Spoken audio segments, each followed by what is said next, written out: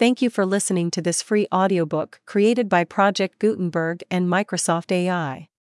To learn more about the project, or give feedback on the quality of a recording, please visit aka.ms/audiobook.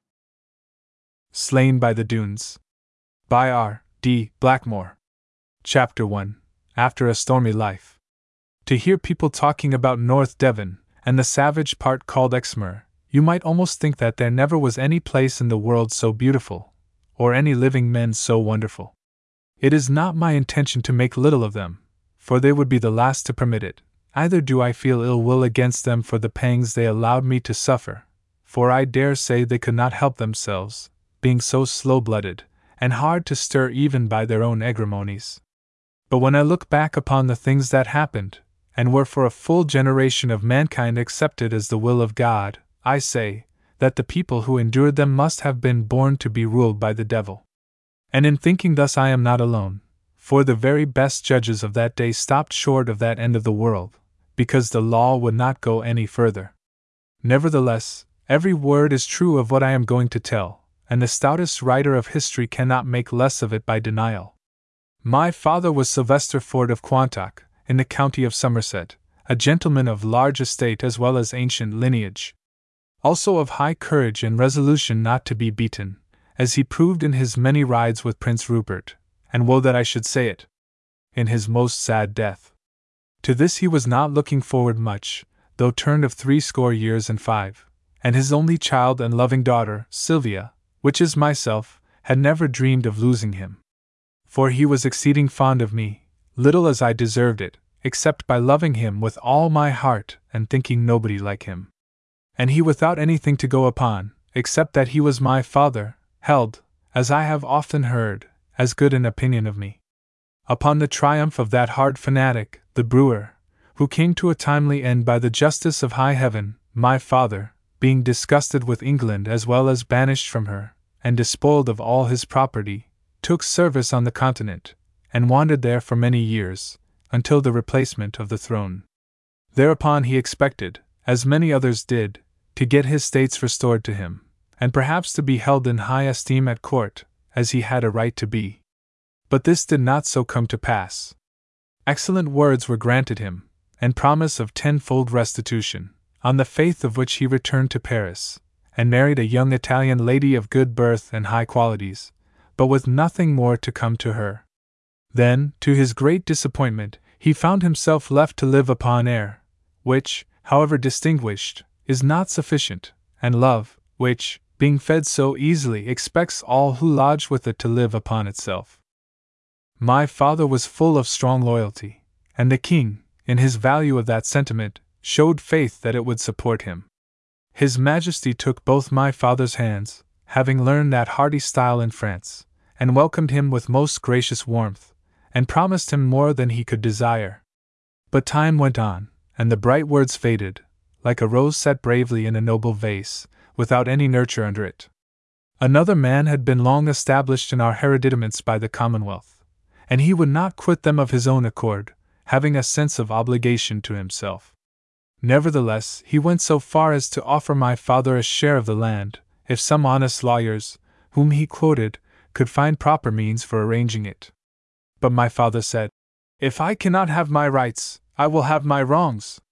No mixture of the two for me." And so, for the last few years of his life, being now very poor and a widower, he took refuge in an outlandish place, a house and small property in the heart of Exmoor, which had come to the Fords on the Spindle side, and had been overlooked when their patrimony was confiscated by the brewer. Of him I would speak with no contempt, because he was ever as good as his word. In the course of time, we had grown used to live according to our fortunes, and I verily believe that we were quite content, and repined but little at our lost importance. For my father was a very simple-minded man, who had seen so much of uproarious life, and the falsehood of friends, and small glitter of great folk, that he was glad to fall back upon his own goodwill.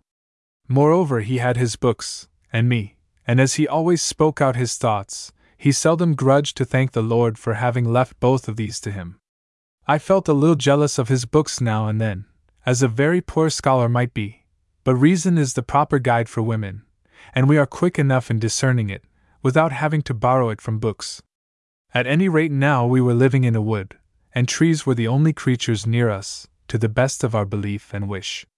Few might say in what part of the wood we lived, unless they saw the smoke ascending from our single chimney, so thick were the trees, and the land they stood on so full of sudden rise and fall.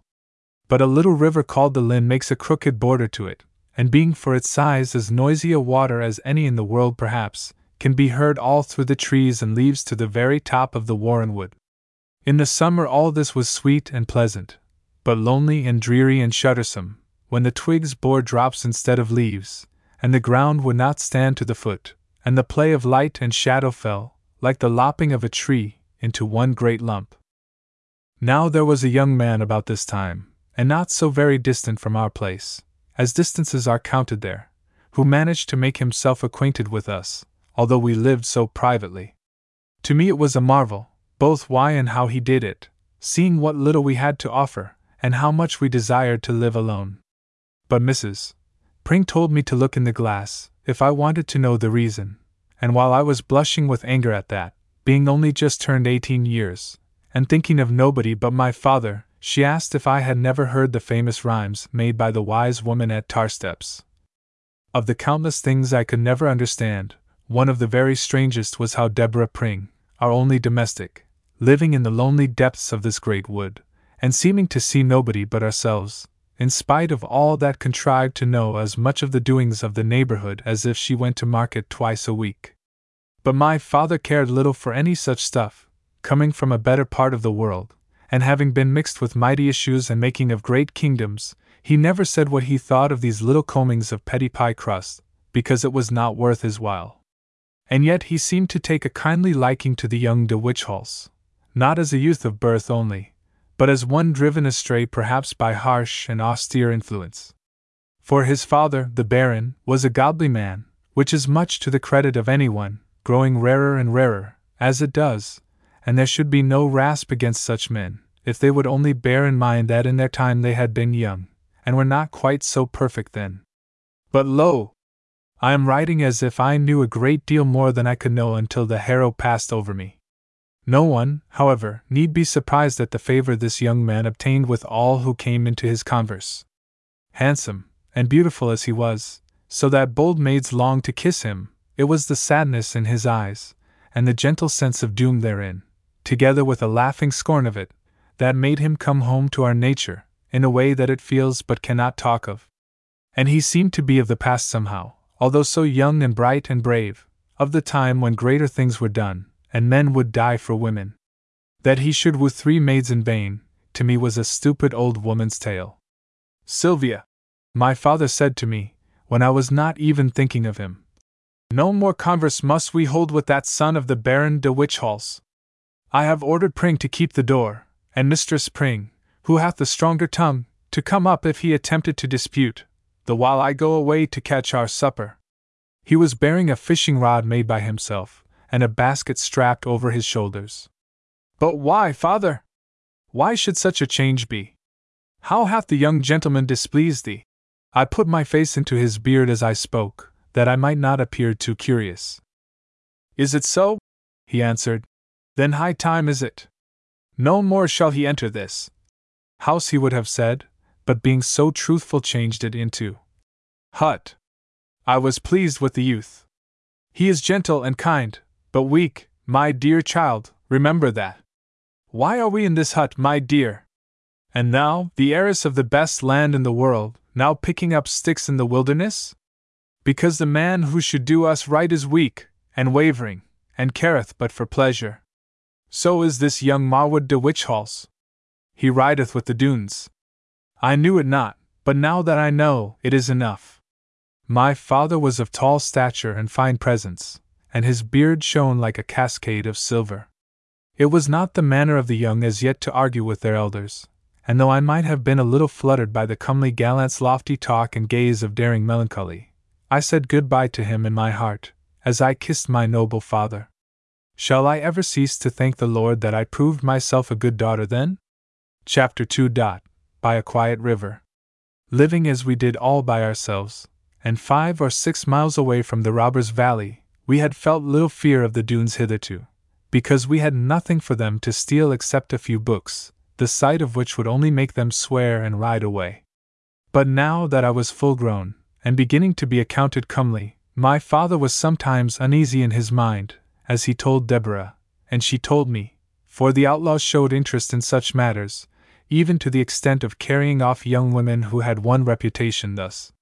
Therefore he left Thomas Pring at home, with the doors well barred, and 2 duck guns loaded, and ordered me not to quit the house until he should return with a creel of trout for supper. Only our little boy Dick Hutchings was to go with him, to help when his fly caught in the bushes. My father set off in the highest spirits, as anglers always seem to do, to balance the state in which they shall return, and I knew not, either did anyone else, what a bold stroke he was resolved upon. When it was too late, we found out that, hearing so much of that strange race, he desired to know more about them, scorning the idea that men of birth could ever behave like savages, and forgetting that they had received no chance of being tamed, as rough spirits are by the lessons of the battlefield. No gentleman would ever dream of attacking an unarmed man, he thought, least of all one whose hair was white. And so he resolved to fish the brook which ran away from their stronghold, believing that he might see some of them, and hoping for a peaceful interview. We waited and waited for his pleasant face, and long, deliberate step upon the steep, and cheerful shout for his Sylvia, to come and ease down his basket, and say, "Well done, father!" But the shadows of the trees grew darker, and the song of the grey bird died out among them, and the silent wings of the owl swept by, and all the mysterious sounds of night in the depth of forest loneliness, and the glimmer of a star through the leaves here and there, to tell us that there still was light in heaven, but of an earthly father not a sign, only pain, and long sighs, and deep sinking of the heart. But why should I dwell upon this? All women, being of a gentle and loving kind, unless they forego their nature, know better than I at this first trial knew the misery often sent to us. I could not believe it, and went about in a dreary haze of wonder, getting into dark places, when all was dark, and expecting to be called out again and asked what had made such a fool of me. And so the long night went at last, and no comfort came in the morning. But I heard a great crying, sometime the next day, and ran back from the wood to learn what it meant, for there I had been searching up and down, not knowing whither I went or why. And lo, it was little Dick Hutchings at our door, and Deborah Pring held him by the coat flap, and was beating him with one of my father's sticks. "I tell ye, they do uns has done for un." The boy was roaring betwixt his sobs. "Dree on 'em, and he've a killed one. The squire be layin' as dead as a estio un." Mrs. Pring smacked him on the mouth, for she saw that I had heard it. What followed I know not, for down I fell, and the sense of life went from me. There was little chance of finding Thomas Pring, or any other man to help us, for neighbors were none, and Thomas was gone everywhere he could think of to look for them. Was I likely to wait for night again, and then talk for hours about it? I recovered my strength when the sun went low, and who was Deborah Pring, to stop me? She would have come, but I would not have it, and the strength of my grief took command of her. Little Dick Hutchings whistled now. I remember that he whistled, as he went through the wood in front of me. Who had given him the breeches on his legs and the hat upon his shallow pate? And the poor little coward had skidded away, and slept in a furze rick, till famine drove him home. But now he was set up again by gorging for an hour, and chattered as if he had done a great thing. There must have been miles of rough walking through woods, and tangles, and craggy and black boggy hollows, until we arrived at a wide open space where 2 streams ran into one another. "Thick be your water," said the boy, "and t'other over yonner be badged fry. Squire be dead up there, plaze, Miss Silly, e can goo vor'ard and vain done." He would go no further, but I crossed the brook, and followed the badgery stream, without knowing, or caring to know, where I was. The banks, and the bushes, and the rushing water went by me until I came upon. But though the Lord hath made us to endure such things, he hath not compelled us to enlarge upon them. In the course of the night kind people came, under the guidance of Thomas Pring, and they made a pair of wattles such as farmers use for sheep, and carried home father and daughter, one sobbing and groaning with a broken heart, and the other that should never so much as sigh again. Troubles have fallen upon me since, as the will of the Lord is always. But none that I ever felt like that, and for months everything was the same to me. But inasmuch as it has been said by those who should know better that my father in some way provoked his merciless end by those vile barbarians, I will put into plainest form, without any other change, except from outlandish words, the tale received from Dick Hutchings, the boy, who had seen and heard almost everything while crouching in the water and huddled up inside a bush. Squire had catched a tidy few, and he seemed well pleased with himself, and then we came to a sort of a hollow place where one brook floweth into the other. Here he was casting of his fly most careful, for if there was ever a trout on the feed, it was like to be a big one, and lucky for me I was keeping round the corner when a kingfisher bird flew along like a string bolt, and there were 3 great men coming round a fuzzbush, and looking at Squire, and he back to them. Down goes I, you may say sure enough, with all of me in the water but my face, and that stuck into a what's clump, and my teeth making holes in my naked knees, because of the way they were shaking. Ho, fellow, one of them called out to Squire, as if he was no better than father is, who give thee leave to fish in our river? Open more, says Squire, and belongeth to the king, if it belongeth to anybody. Any of you gentlemen hold his majesty's warrant to forbid an old officer of his? That seemed to put them in a dreadful rage, for to talk of a warrant was unpleasant to them. Good fellow, thou mayest spin spiders' webs, or jib up and down like a gnat, said one, but such tricks are not lawful upon land of ours. Therefore render up thy spoil. Squire walked up from the pebbles at that, and he stood before the 3 of them, as tall as any of them. And he said, You be young men, but I am old. Nevertheless, I will not be robbed by 3, or by 30 of you. If you be cowards enough, come on.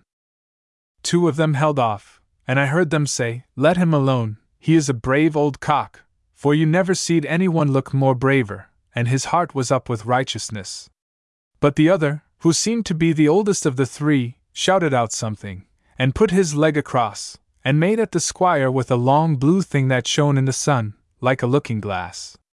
And the Squire, instead of turning round to run away as he should have, let at him with the thick end of the fishing rod, to which he had bound an old knife of Mother Pring's for to stick it in the grass, while he put his flies on. And I heard the old knife strike the man in his breast, and down he goes dead as a doornail. And before I could look again almost, another man ran a long blade into Squire, and there he was lying as straight as a lath, with the end of his white beard as red as a rose. At that I was so scared that I couldn't look no more, and the water came bubbling into my mouth, and I thought I was at home along of mother. By and by, I came back to myself with my face full of scratches in a bush, and the sun was going low, and the place all as quiet as Sheraton Church. But the noise of the water told me where I was, and I got up, and ran for the life of me, till I came to the Goyle. And then I got into a fuzzrick, and slept all night, for I durstn't go home to tell Mother Pring. But I just took a look before I began to run, and the Doone that was killed was gone away, but the Squire lay along with his arms stretched out, as quiet as a sheep before they hang him up to drain. Chapter 3.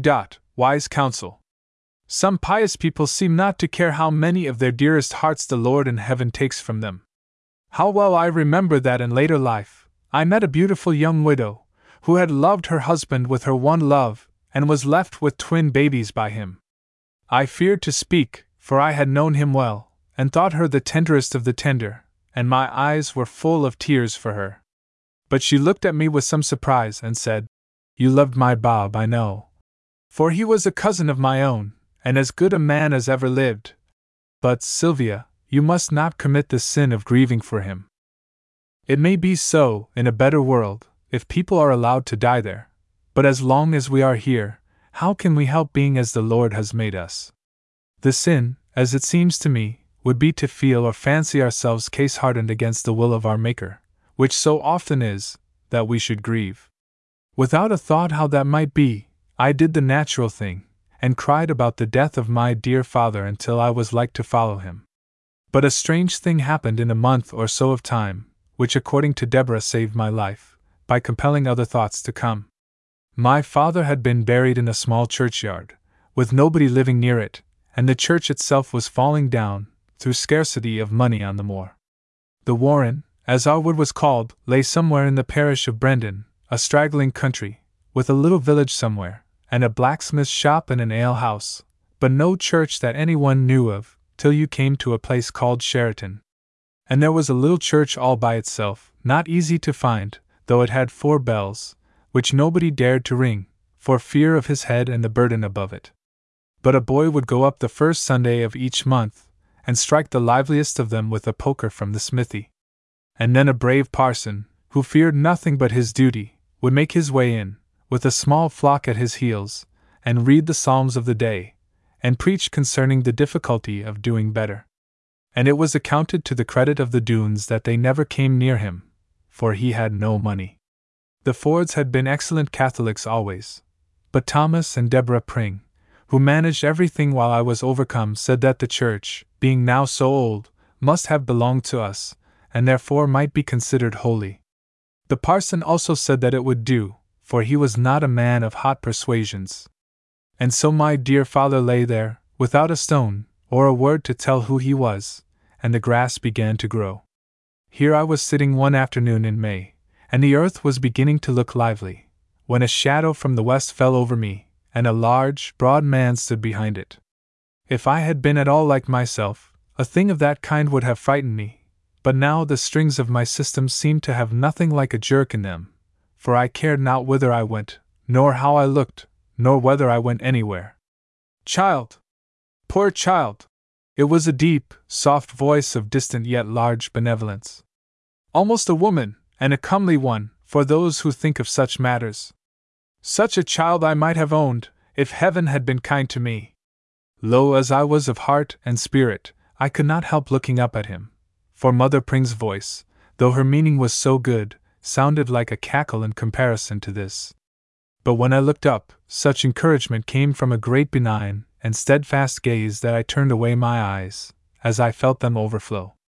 But he said not a word, for his pity was too deep, and I thanked him in my heart for that.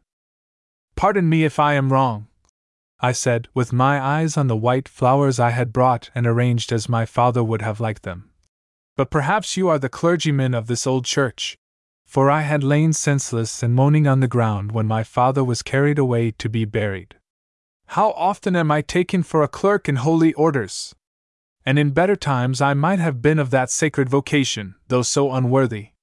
But I am a member of the older church, and to me all this is heresy. There was nothing of bigotry in our race, and we knew that we must put up with all changes for the worse, yet it pleased me not a little that so good a man should be also a sound Catholic. There are few of us left, and we are persecuted. Sad calumnies are spread about us. This venerable man proceeded, while I gazed on the silver locks that fell upon his well-worn velvet coat. But of such things we take small heed, while we know that the Lord is with us. Haply even you, young maiden, have listened to slander about us. I told him with some concern, although not caring much for such things now, that I never had any chance of listening to tales about anybody, and was yet without the honor of even knowing who he was. "Few indeed care for that point now," he answered, with a toss of his glistening curls, and a lift of his broad white eyebrows. "Though there has been a time when the noblest of this earth, but vanity, vanity, the wise man saith. Yet some good I do in my quiet little way. There is a peaceful company among these hills, respected by all who conceive them aright. My child, perhaps you have heard of them?" I replied sadly that I had not done so, but hoped that he would forgive me as one unacquainted with that neighborhood. But I knew that there might be godly monks still in hiding, for the service of God in the wilderness. "So far as the name goes, we are not monastics," he said, with a sparkle in his deep-set eyes. "We are but a family of ancient lineage, expelled from our home in these religious times. It is no longer in our power to do all the good we would, and therefore we are much undervalued. Perhaps you have heard of the Doones, my child?" To me it was a wonder that he spoke of them thus, for his look was of beautiful mildness, instead of any just condemnation. But his aspect was as if he came from heaven, and I thought that he had a hard job before him, if he were sent to conduct the Doones thither. "I am not severe, I think well of mankind," he went on, as I looked at him meekly. "Perhaps because I am one of them. You are very young, my dear, and unable to form much opinion as yet. But let it be a rule of life ever to keep an open mind. This advice impressed me much, though I could not see clearly what it meant. But the sun was going beyond Exmoor now, and safe as I felt with so good an old man, a long, lonely walk was before me. So I took up my basket and rose to depart, saying, "Goodbye, sir. I am much in your debt for your excellent advice and kindness." He looked at me most benevolently, and whatever may be said of him hereafter, I shall always believe that he was a good man, overcome perhaps by circumstances, yet trying to make the best of them. He has now become a byword as a hypocrite and a merciless self-seeker. But many young people, who met him as I did, without possibility of prejudice, hold a larger opinion of him. And surely young eyes are the brightest. "I will protect thee, my dear," he said, looking capable in his great width and wisdom of protecting all the host of heaven. "I have protected a maiden even more beautiful than thou art. But now she hath unwisely fled from us. Our young men are thoughtless, but they are not violent, at least until they are sadly provoked. Your father was a brave man, and much to be esteemed. My brother, the mildest man that ever lived, hath ridden down hundreds of Roundheads with him. Therefore thou shalt come to no harm. But he should not have fallen upon our young men as if they were rabble of the Commonwealth." Upon these words I looked at him I know not how, so great was the variance betwixt my ears and eyes. Then I tried to say something, but nothing would come, so entire was my amazement. "Such are the things we have ever to contend with," he continued, as if to himself, with a smile of compassion at my prejudice. "Nay, I am not angry. I have seen so much of this. Right and wrong stand fast, and cannot be changed by any fecundity. But time is short, and will soon be stirring. Have a back way from thy bedroom, child. I am Councillor Doone, by birthright and in right of understanding, the captain of that pious family, since the return of the good Sir Ensor to the land where there are no lies. So long as we are not molested in our peaceful valley, my will is law, and I have ordered that none shall go near thee. But a mob of country louts are drilling in a farmyard up the moorlands, to plunder and destroy us, if they can. We shall make short work of them. But after that, our youths may be provoked beyond control, and sally forth to make reprisal. They have their eyes on thee, I know, and thy father hath assaulted us. An ornament to our valley thou wouldst be, but I would reproach myself if the daughter of my brother's friend were discontented with our life. Therefore have I come to warn thee, for there are troublous times in front. Have a back way from thy bedroom, child, and slip out into the wood if a noise comes in the night." Before I could thank him, he strode away, with a step of no small dignity, and as he raised his pointed hat, the western light showed nothing fairer or more venerable than the long wave of his silver locks. Chapter 4. A Cottage Hospital. Master Pring was not much of a man to talk. But for power of thought he was considered equal to any pair of other men, and superior of course to all womankind. Moreover, he had seen a good deal of fighting, not among outlaws, but fine soldiers well skilled in the proper style of it. So that it was impossible for him to think very highly of the Doones. Gentlemen they might be, he said, and therefore by nature well qualified to fight. But where could they have learned any discipline, any tactics, any knowledge of formation, or even any skill of sword or firearms?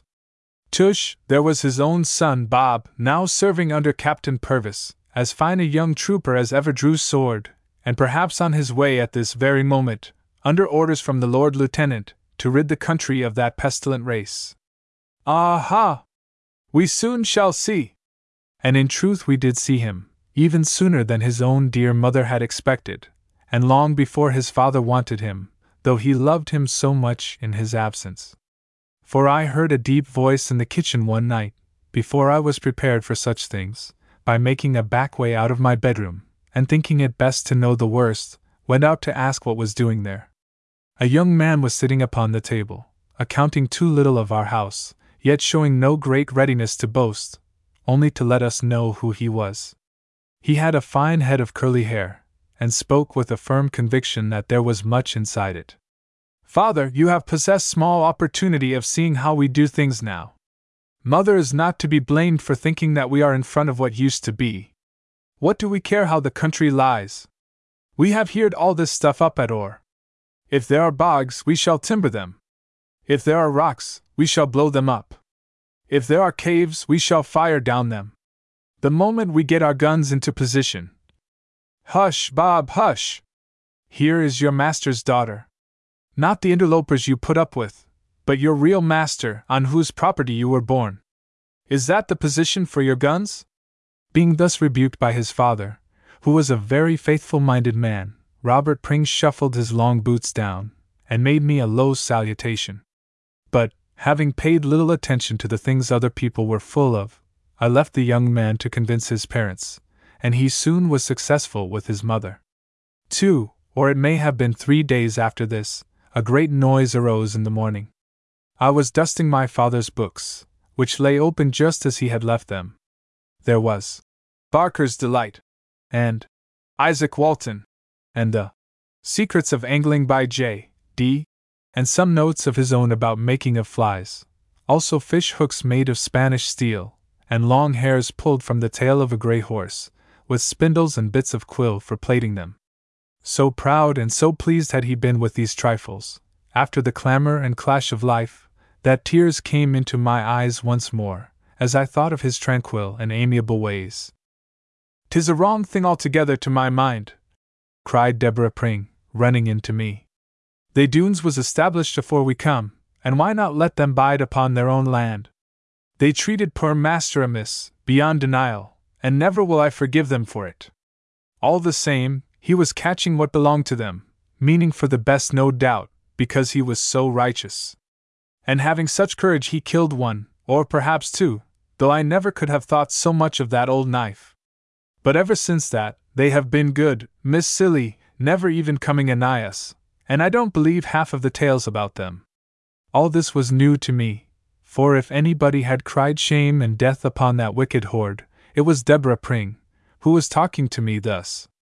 I looked at her with wonder, suspecting for the moment that the venerable counselor, who was clever enough to make a cow forget her calf, might have paid her a visit while I was away.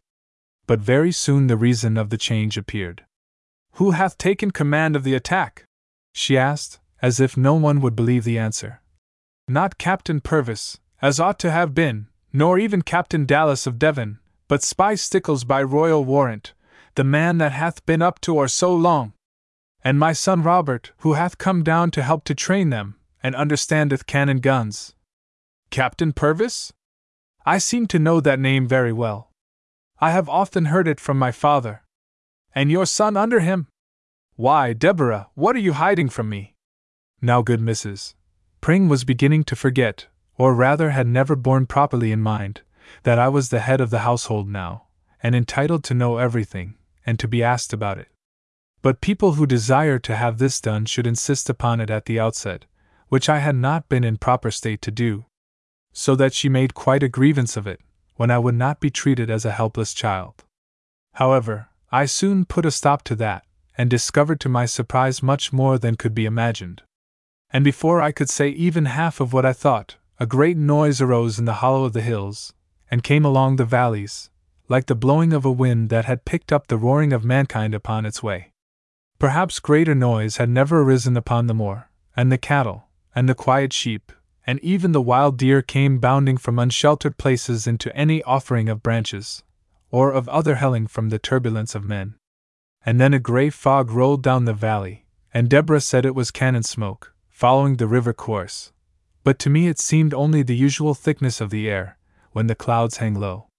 Thomas Pring was gone, as behooved an ancient warrior, to see how his successors did things, and the boy Dick Hutchings had begged leave to sit in a tree and watch the smoke. Deborah and I were left alone, and a long and anxious day we had. At last the wood pigeons had stopped their cooing, which they kept up for hours, when the weather matched the light, and there was not a tree that could tell its own shadow, and we were contented with the gentle sounds that come through a forest when it falls asleep, and Deborah Pring, who had taken a motherly tendency toward me now, as if to make up for my father, was sitting in the porch with my hands in her lap, and telling me how to behave henceforth, as if the whole world depended upon That when we heard a swishing sound, as of branches thrust aside, and then a low moan that went straight to my heart, as I thought of my father when he took the blow of death. "My son, my Bob, my eldest boy!" cried Mistress Pring, jumping up and falling into my arms, like a pillow full of wire, for she insisted upon her figure still. But before I could do anything to help her, "Hit her on the back, ma'am, hit her hard upon the back. That is what always brings mother round," was shouted, as I might say, into my ear by the young man whom she was lamenting. "Shut thy trap, braggadoce! To whom art thou speaking? Pretty much thou hast learned of war to come and give lessons to thy father. Mistress Sylvia, it is for thee to speak. Nothing would satisfy this young springald but to bring his beaten captain here, for the sake of mother's management. I told him that you would never take him in, for his father have taken in you pretty well. Captain Purvis of the Somerset I know not what, for the regiments now be all upside down. Regiments is the proper name for them. Very like he be dead by this time, and better die out of doors than in. Take un away, Bob. No hospital here. Thomas Pring, who are you?" I said, for the sound of another low groan came through me. "To give orders to your master's daughter? If you bring not the poor wounded gentleman in, you shall never come through this door yourself." "Ha, old hunks, I told thee so!" The young man who spoke raised his hat to me, and I saw that it had a scarlet plume, such as Marwood de Witchhalse gloried in. "In with thee, and stretch him that he may die straight. I am off to Southmolton for Cutcliffe Lane, who can make a furze faggot bloom again. My filly can give a land yard in a mile to Tom Faggus and his Winnie. But mind one thing, all of you, it was none of us that shot the captain, but his own good men. Farewell, Mistress Sylvia." With these words he made me a very low bow, and set off for his horse at the corner of the wood, as reckless a gallant as ever broke hearts, and those of his own kin foremost, yet himself so kind and loving. Chapter 5. Mistaken Aims. Captain Purvis, now brought to the warren in this very sad condition, had not been shot by his own men, as the dashing Marwood de Witchhalse said, either was it quite true to say that he had been shot by anyone. What happened to him was simply this: while behaving with the utmost gallantry and encouraging the militia of Somerset, whose uniforms were faced with yellow, he received in his chest a terrific blow from the bottom of a bottle. This had been discharged from a culveria on the opposite side of the valley by the brave but impetuous sons of Devon, who wore the red facings, and had taken umbrage at a pure mistake on the part of their excellent friends and neighbours, the loyal band of Somerset. Either brigade had 3 culverins, and never having seen such things before, as was natural with good farmers' sons, they felt it a compliment to themselves to be entrusted with such danger, and resolved to make the most of it. However, when they tried to make them go, with the help of a good many horses, upon places that had no roads for war, and even no sort of road at all, the difficulty was beyond them. But a very clever blacksmith near Mommesford, who had better, as it proved, have stuck to the plough, persuaded them that he knew all about it, and would bring their guns to bear, if they let him have his way. So they took the long tubes from their carriages, and lashed rollers of barked oak under them, and with very stout ropes, and great power of swearing, dragged them into the proper place to overwhelm the Doones. Here they mounted their guns upon cider barrels, with allowance of roll for recoil, and charged them to the very best of their knowledge, and pointed them as nearly as they could guess at the dwellings of the outlaws in the glen. 3 cannons on the north were of Somerset, and the 3 on the south were of Devonshire, but these latter had no balls of metal, only anything round they could pick up. Colonel Stickles was in command, by virtue of his royal warrant, and his plan was to make his chief assault in company with some chosen men, including his host, young Farmer Ridd, at the head of the valley where the chief entrance was, while the train bands pounded away on either side. And perhaps this would have succeeded well, except for a little mistake in firing, for which the enemy alone could be blamed with justice. For while Captain Purvis was behind the line rallying a few men who showed fear, and not expecting any combat yet, because Devonshire was not ready, an elderly gentleman of great authority appeared among the bombardiers. On his breast he wore a badge of office, and in his hat a noble plume of the sea eagle, and he handed his horse to a man in red clothes.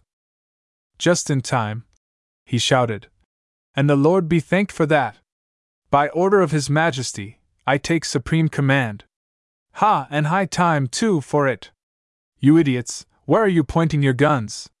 What allowance have you made for windage? Why, at that elevation, you'll shoot yourselves. Up with your muzzles, you yellow jackanapes. Down on your bellies. Hand me the linstock. By the Lord, you don't even know how to touch them off.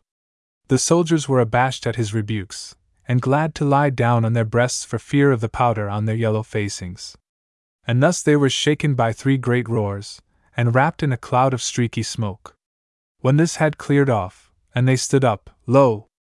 The houses of the Doones were the same as before, but a great shriek arose on the opposite bank, and 2 good horses lay on the ground, and the red men were stamping about, and some crossing their arms, and some running for their lives, and the bravest of them stooping over one another.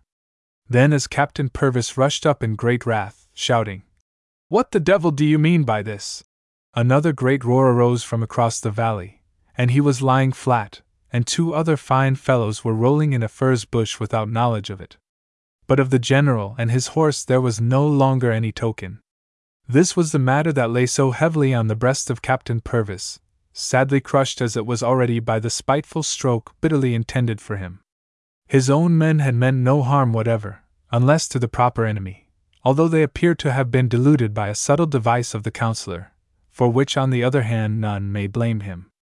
But those red-faced men, without any inquiry, turned the muzzles of their guns upon Somerset, and the injustice rankled for a generation between 2 equally honest counties.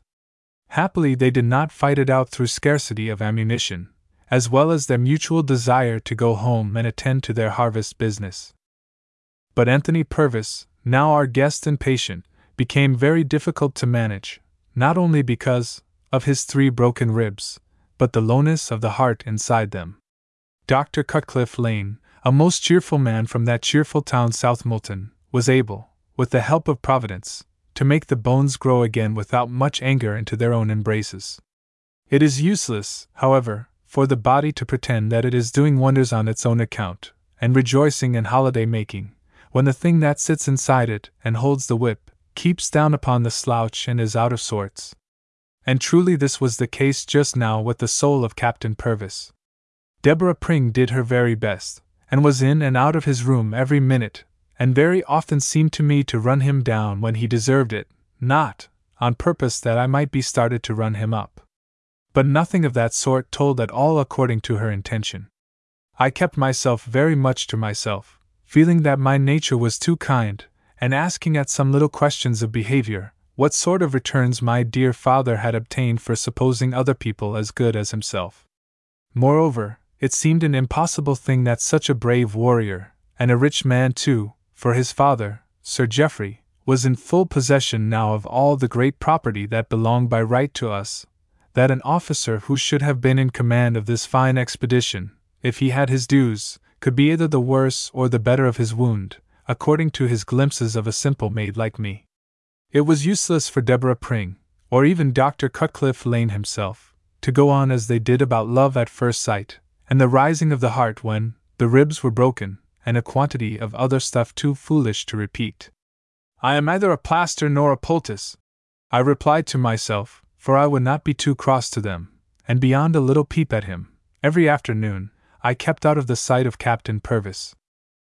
But these things made it very hard for me to be quite sure how to conduct myself, without father and mother to help me, and with Mistress Pring, who had always been such a landmark, becoming no more than a vane for the wind to blow upon as it listed, or, perhaps, as she listed to go with it. And remembering how she used to speak of the people who had ousted us, I told her that I could not make it out. Things were in this condition, and Captain Purvis, as it seemed to me, quite fit to go and make war again upon some of His Majesty's subjects, when a thing, altogether out of reason, or even of civilization, happened, and people who live in lawful parts will accuse me of caring too little for the truth. But even before that came about, something less unreasonable, but still unexpected, befell me. To wit, I received through Mistress Pring an offer of marriage, immediate and pressing, from Captain Anthony Purvis. He must have been sadly confused by that blow on his heart to think mine so tender, or that this was the way to deal with it, though later explanations proved that Deborah, if she had been just, would have taken the whole reproach upon herself. The captain could scarcely have seen me, I believe, more than half a dozen times to speak of, and generally he had shut his eyes, gentle as they were and beautiful, not only to make me feel less afraid, but to fill me with pity for his weakness. Having no knowledge of mankind as yet, I was touched to the brink of tears at first, until when the tray came out of his room soon after one of these pitiful moments, it was plain to the youngest comprehension that the sick man had left very little upon a shoulder of Exmoor mutton, and nothing in a bowl of thick onion sauce. For that I would be the last to blame him, and being his hostess, I was glad to find it so. But Deborah played a most double-minded part, leading him to believe that now she was father and mother in one to me, while to me she went on, as if I was most headstrong, and certain to go against anything she said, though for her part she never said anything. Nevertheless he made a great mistake, as men always do, about our ways, and having some sense of what is right, I said, "Let me hear no more of Captain Purvis." This forced him to leave us, which he might have done, for aught I could see to the contrary, a full week before he departed. He behaved very well when he said goodbye, for I could not deny him that occasion, and perhaps, if he had not assured me so much of his everlasting gratitude, I should have felt sure of deserving it. Perhaps I was a little disappointed also, that he expressed no anxiety at leaving our cottage so much at the mercy of turbulent and triumphant outlaws. But it was not for me to speak of that, and when I knew the reason of his silence, it redounded tenfold to his credit. Nothing, however, vexed me so much as what Deborah Pring said afterward, that he could not help feeling in the sadness of his heart that I had behaved in that manner to him just because his father was in possession of our rightful home and property. I was not so small as that, and if he truly did suppose it, there must have been some fault on my part, for his nature was good to everybody, and perhaps all the better for not descending through too many high generations. There is nothing more strange than the way things work in the mind of a woman, when left alone, to doubt about her own behavior. With men it can scarcely be so cruel, because they can always convince themselves that they did their best, and if it fail, they can throw the fault upon Providence, or bad luck, or something outside their own power. But we seem always to be denied this happy style of thinking, and cannot put aside what comes into our heart more quickly, and has less stir of outward things, to lead it away and to brighten it. So that I fell into sad, low spirits, and the glory of the year began to wane, and the forest grew more and more lonesome. Chapter 6. Over the Bridge. The sound of the woods was with me now, both night and day, to dwell upon. Exmoor in general is bare of trees, though it hath the name of forest, but in the shelter, where the wind flies over, are many thick places full of shade. For here the trees and bushes thrive, so copious with rich moisture that, from the hills on the opposite side, no eye may pick holes in the umbrage, either may a foot that gets amid them be sure of getting out again. And now was the fullest and heaviest time, for the summer had been a wet one, after a winter that went to our bones, and the leaves were at their darkest tone without any sense of autumn. As one stood beneath and wondered at their countless multitude, a quick breathing passed among them, not enough to make them move, but seeming rather as if they wished, and yet were half ashamed to sigh. And this was very sad for one whose spring comes only once for all. One night toward the end of August I was lying awake thinking of the happier times, and wondering what the end would be, for now we had very little money left, and I would rather starve than die in debt, when I heard our cottage door smashed in and the sound of horrible voices. The roar of a gun rang up the stairs, and the crash of someone falling, and the smoke came through my bedroom door, and then wailing mixed with curses. "Out of the way, old hag!" I heard, and then another shriek, and then I stood upon the stairs and looked down at them. The moon was shining through the shattered door, and the bodies and legs of men went to and fro, like branches in a tempest. Nobody seemed to notice me, although I had cast over my nightdress, having no more sense in the terror, a long silver coat of some animal shot by my father in his wanderings, and the light upon the stairs glistened round it. Having no time to think, I was turning to flee and jump out of my bedroom window, for which I had made some arrangements, according to the wisdom of the counselor, when the flash of some light or the strain of my eyes showed me the body of Thomas Pring, our faithful old retainer, lying at the foot of the broken door, and beside it his good wife, creeping up to give him the last embrace of death. And lately she had been cross to him. At the sight of this my terror fled, and I cared not what became of me. Buckling the white skin round my waist, I went down the stairs as steadily as if it were breakfast time, and said, "Brutes, murderers, cowards! You have slain my father, now slay me!" Every one of those wicked men stood up and fixed his eyes on me, and if it had been a time to laugh, their amazement might have been laughed at. Some of them took me for a spirit, as I was told long afterward, and rightly enough their evil hearts were struck with dread of judgment. But even so, to scare them long in their contemptuous, godless vein was beyond the power of heaven itself, and when one of my long tresses fell, to my great vexation, down my breast, a shocking sneer arose, and words unfit for a maiden's ear ensued. "None of that! This is no farmhouse wench, but a lady of birth and breeding. She shall be our queen, instead of the one that hath been filched away. Sylvia, thou shalt come with me." The man who spoke with this mighty voice was a terror to the others, for they fell away before him, and he was the biggest monster there, Carver Doone, whose name for many a generation shall be used to frighten unruly babes to bed. And now, as he strode up to me and bowed, to show some breeding, I doubt if the moon, in all her rounds of earth and sky and the realms below, fell ever upon another face so cold, repulsive, ruthless. To belong to him, to feel his lips, to touch him with anything but a dagger. Suddenly I saw my father's sword hanging under a beam in the scabbard. With a quick spring I seized it, and leaping up the stairs, had the long blade gleaming in the moonlight. The staircase would not hold two people abreast, and the stairs were as steep as narrow. I brought the point down it, with the hilt against my breast, and there was no room for another blade to swing and strike it up. "Let her alone," said Carver Doone, with a smile upon his cold and corpse-like face. "My sons, let the lady have her time. She is worthy to be the mother of many a fine Doone." The young men began to lounge about in a manner most provoking, as if I had passed from their minds altogether, and some of them went to the kitchen for victuals, and grumbled at our fare by the light of a lantern which they had found upon a shelf. But I stood at my post, with my heart beating, so that the long sword quivered like a candle. Of my life they might rob me, but of my honor never. "Beautiful maiden! Who hath ever seen the like? Why, even Lorna hath not such eyes." Carver Doone came to the foot of the stairs and flashed the lantern at me, and thinking that he meant to make a rush for it, I thrust my weapon forward, but at the same moment a great pair of arms was thrown around me from behind by some villain who must have scaled my chamber window, and backward I fell, with no sense or power left. When my scattered wits came back I felt that I was being shaken grievously, and the moon was dancing in my eyes through a mist of tears, half blinding them.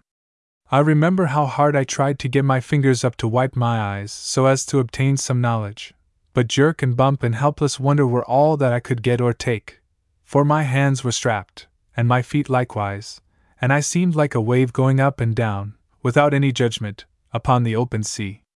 But presently I smelled the wholesome smell which a horse of all animals alone possesses, though sometimes a cow is almost as good, and then I felt the mane coming into my hair, and then there was the sound of steady feet moving just under me, with rise and fall and swing alternate, and a sense of going forward. I was on the back of a great, strong horse, and he was obeying the commands of man. Gradually I began to think, and understood my awful plight.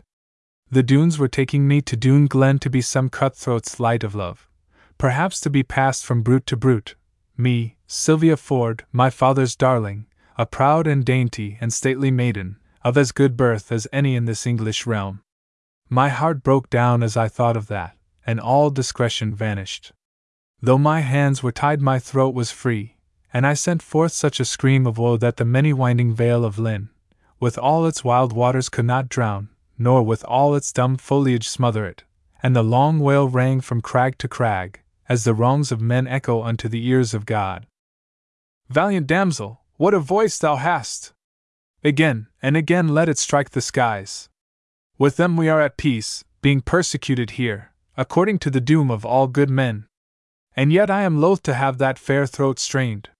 It was By The Doones who led my horse, and his horrible visage glared into my eyes through the strange, wan light that flows between the departure of the sinking moon and the flutter of the morning when it cannot see its way. I strove to look at him, but my scared eyes fell, and he bound his rank glove across my poor lips. Let it be so, I thought. I can do no more. Then, when my heart was quite gone in despair, and all trouble shrank into a trifle, I heard a loud shout, and the trample of feet, and the rattle of arms, and the clash of horses. Contriving to twist myself a little, I saw that the band of the Doones were mounting a saddle-backed bridge in a deep wooded glen, with a roaring water under them. On the crown of the bridge a vast man stood, such as I had never descried before, bearing no armor that I could see, but wearing a farmer's hat, and raising a staff like the stem of a young oak tree. He was striking at no one, but playing with his staff, as if it were a willow in the morning breeze. Down with him! Ride him down! Send a bullet through him! Several of the Doones called out, but no one showed any hurry to do it. It seemed as if they knew him, and feared his mighty strength, and their guns were now slung behind their backs on account of the roughness of the way. Charlie, you are not afraid of him, I heard that crafty carver say to the tallest of his villains, and a very handsome young man he was. If the girl were not on my horse I would do it. Ride over him, and you shall have my prize when I am tired of her. I felt the fire come into my eyes, to be spoken of so by a brute, and then I saw Charlie Doones spur up the bridge, leaning forward and swinging a long blade round his head. Down with thee, Claude! He shouted, and he showed such strength and fury that I scarce could look at the farmer, dreading to see his great head fly away.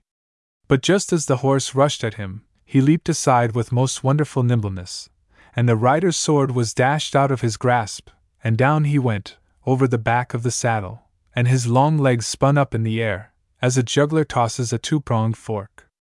Now for another! The farmer cried, and his deep voice rang above the roar of Lynn. Or two at once if it suits you better. I will teach you to carry off women, you dogs! But the outlaws would not try another charge. On a word from their leader they all dismounted, and were bringing their long guns to bear, and I heard the clink of their flints as they fixed the trigger. By The Doones, grinding his enormous teeth, stood at the head of my horse, who was lashing and plunging, so that I must have been flung if any of the straps had given way. In terror of the gun flash I shut my eyes, for if I had seen that brave man killed, it would have been the death of me as well. Then I felt my horse treading on something soft. By The Doones was beneath his feet, and an awful curse came from the earth.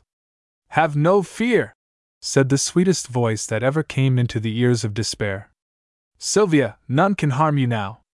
Lie still, and let this protect your face. How can I help lying still? I said, as a soft cloak was thrown over me, and in less than a moment my horse was rushing through branches and brushwood that swept his ears. At his side was another horse, and my bridle rein was held by a man who stooped over his neck in silence. Though his face was out of sight, I knew that Anthony Purvis was leading me.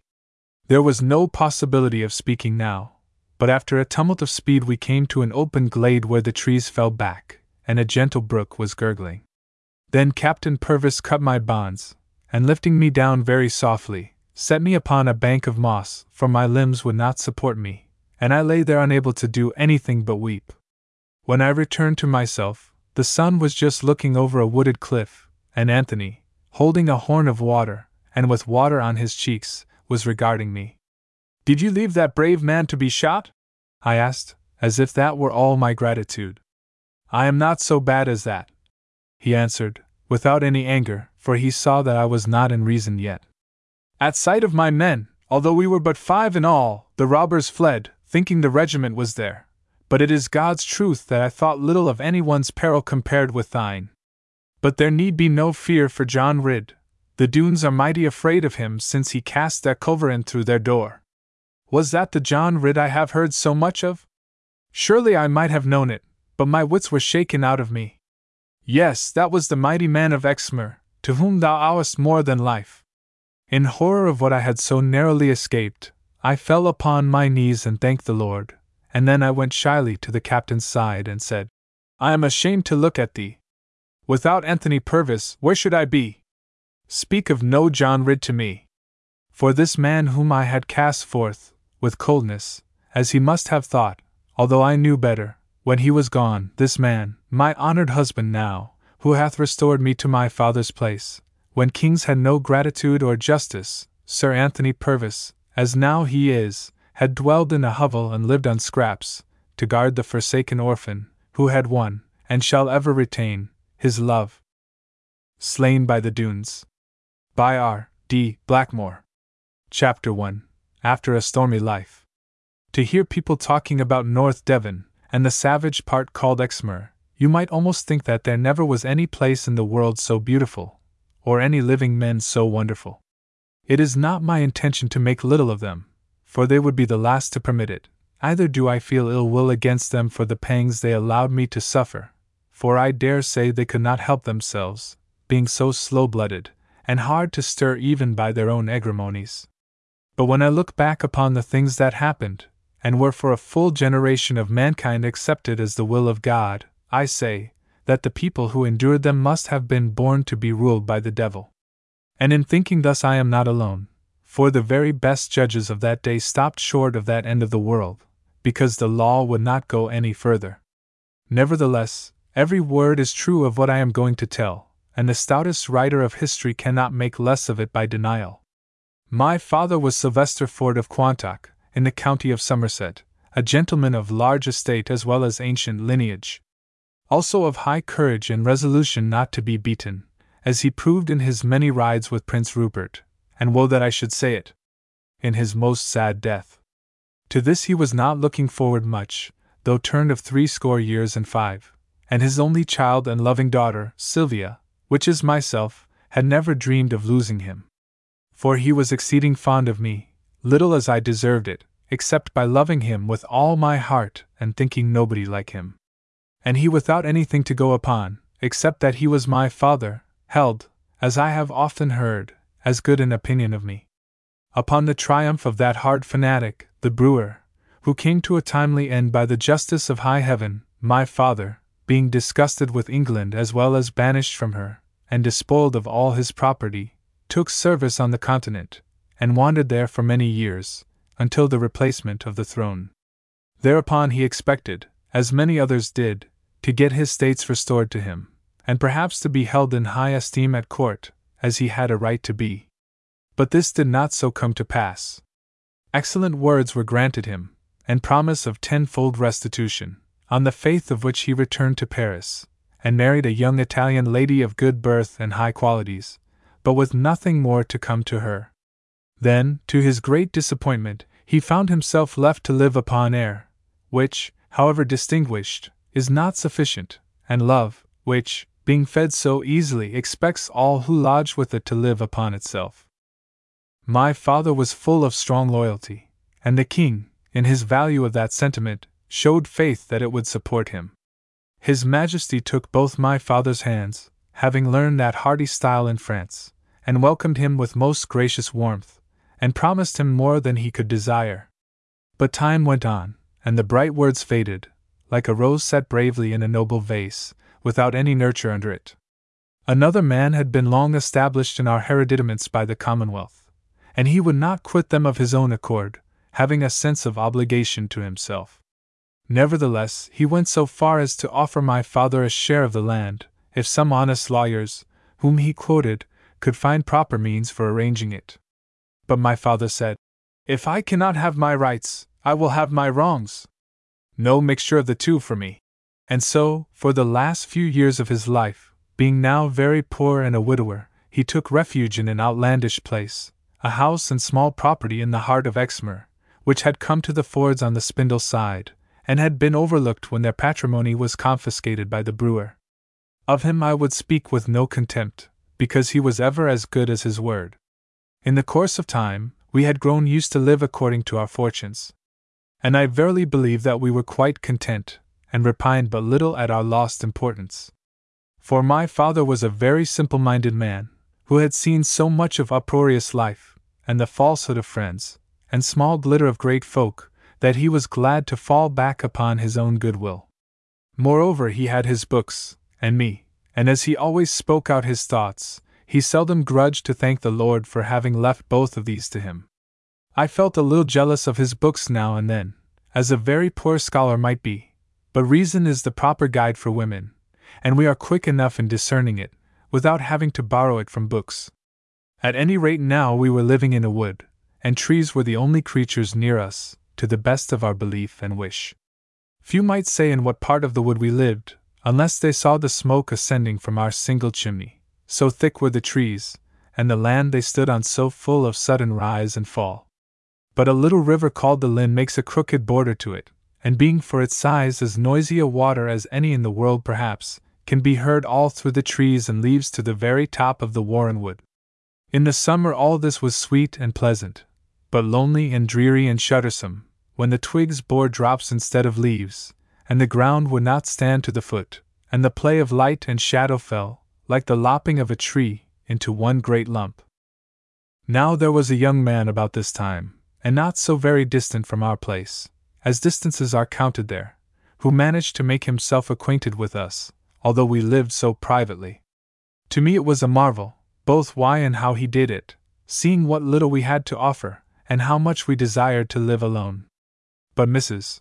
Pring told me to look in the glass, if I wanted to know the reason, and while I was blushing with anger at that, being only just turned 18 years, and thinking of nobody but my father, she asked if I had never heard the famous rhymes made by the wise woman at Tarsteps. Of the countless things I could never understand, one of the very strangest was how Deborah Pring, our only domestic, living in the lonely depths of this great wood, and seeming to see nobody but ourselves, in spite of all that, contrived to know as much of the doings of the neighborhood as if she went to market twice a week. But my father cared little for any such stuff, coming from a better part of the world, and having been mixed with mighty issues and making of great kingdoms, he never said what he thought of these little combings of petty pie crust, because it was not worth his while. And yet he seemed to take a kindly liking to the young de Witchhalls, not as a youth of birth only, but as one driven astray perhaps by harsh and austere influence. For his father, the Baron, was a godly man, which is much to the credit of anyone, growing rarer and rarer, as it does, and there should be no rasp against such men, if they would only bear in mind that in their time they had been young, and were not quite so perfect then. But lo! I am writing as if I knew a great deal more than I could know until the harrow passed over me. No one, however, need be surprised at the favor this young man obtained with all who came into his converse. Handsome and beautiful as he was, so that bold maids longed to kiss him, it was the sadness in his eyes, and the gentle sense of doom therein, together with a laughing scorn of it, that made him come home to our nature, in a way that it feels but cannot talk of. And he seemed to be of the past somehow, although so young and bright and brave, of the time when greater things were done, and men would die for women. That he should woo 3 maids in vain, to me was a stupid old woman's tale. Sylvia, my father said to me, when I was not even thinking of him, no more converse must we hold with that son of the Baron de Witchhalls. I have ordered Pring to keep the door, and Mistress Pring, who hath the stronger tongue, to come up if he attempted to dispute, the while I go away to catch our supper. He was bearing a fishing rod made by himself, and a basket strapped over his shoulders. But why, father? Why should such a change be? How hath the young gentleman displeased thee? I put my face into his beard as I spoke, that I might not appear too curious. Is it so? He answered. Then high time is it. No more shall he enter this house, he would have said, but being so truthful changed it into hut. I was pleased with the youth. He is gentle and kind, but weak, my dear child, remember that. Why are we in this hut, my dear? And thou, the heiress of the best land in the world, now picking up sticks in the wilderness? Because the man who should do us right is weak, and wavering, and careth but for pleasure. So is this young Marwood de Witchhalls. He rideth with the Doones. I knew it not, but now that I know, it is enough. My father was of tall stature and fine presence, and his beard shone like a cascade of silver. It was not the manner of the young as yet to argue with their elders, and though I might have been a little fluttered by the comely gallant's lofty talk and gaze of daring melancholy, I said good-bye to him in my heart, as I kissed my noble father.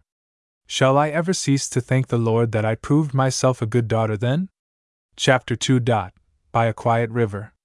Living as we did all by ourselves, and 5 or 6 miles away from the robbers' valley, we had felt little fear of the Doones hitherto, because we had nothing for them to steal except a few books, the sight of which would only make them swear and ride away.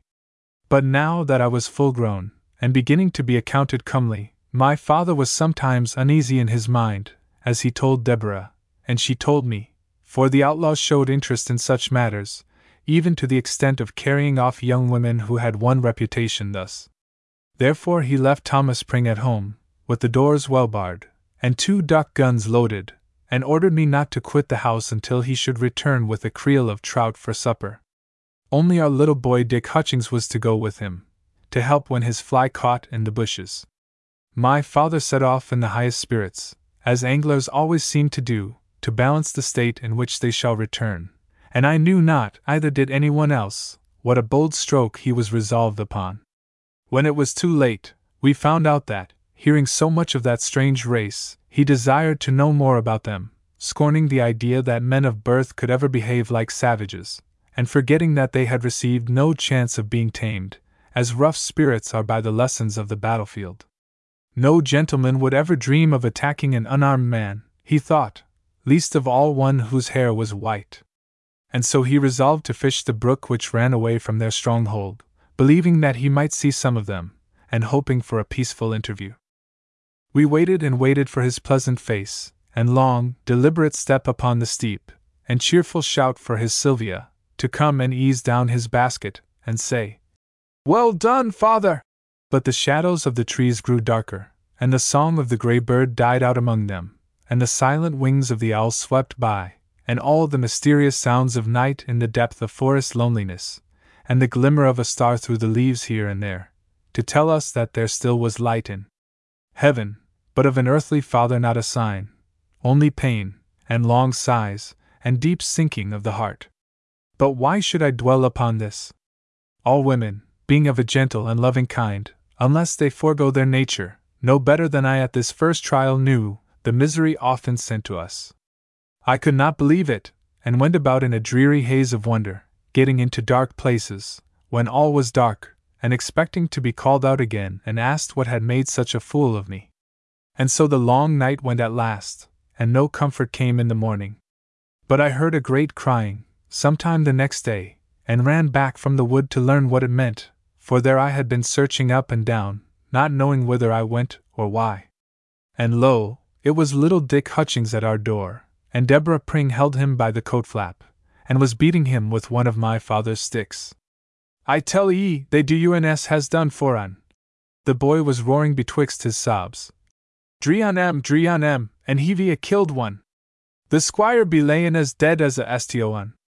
Mrs. Pring smacked him on the mouth, for she saw that I had heard it. What followed I know not, for down I fell, and the sense of life went from me. There was little chance of finding Thomas Pring, or any other man to help us, for neighbors were none, and Thomas was gone everywhere he could think of to look for them.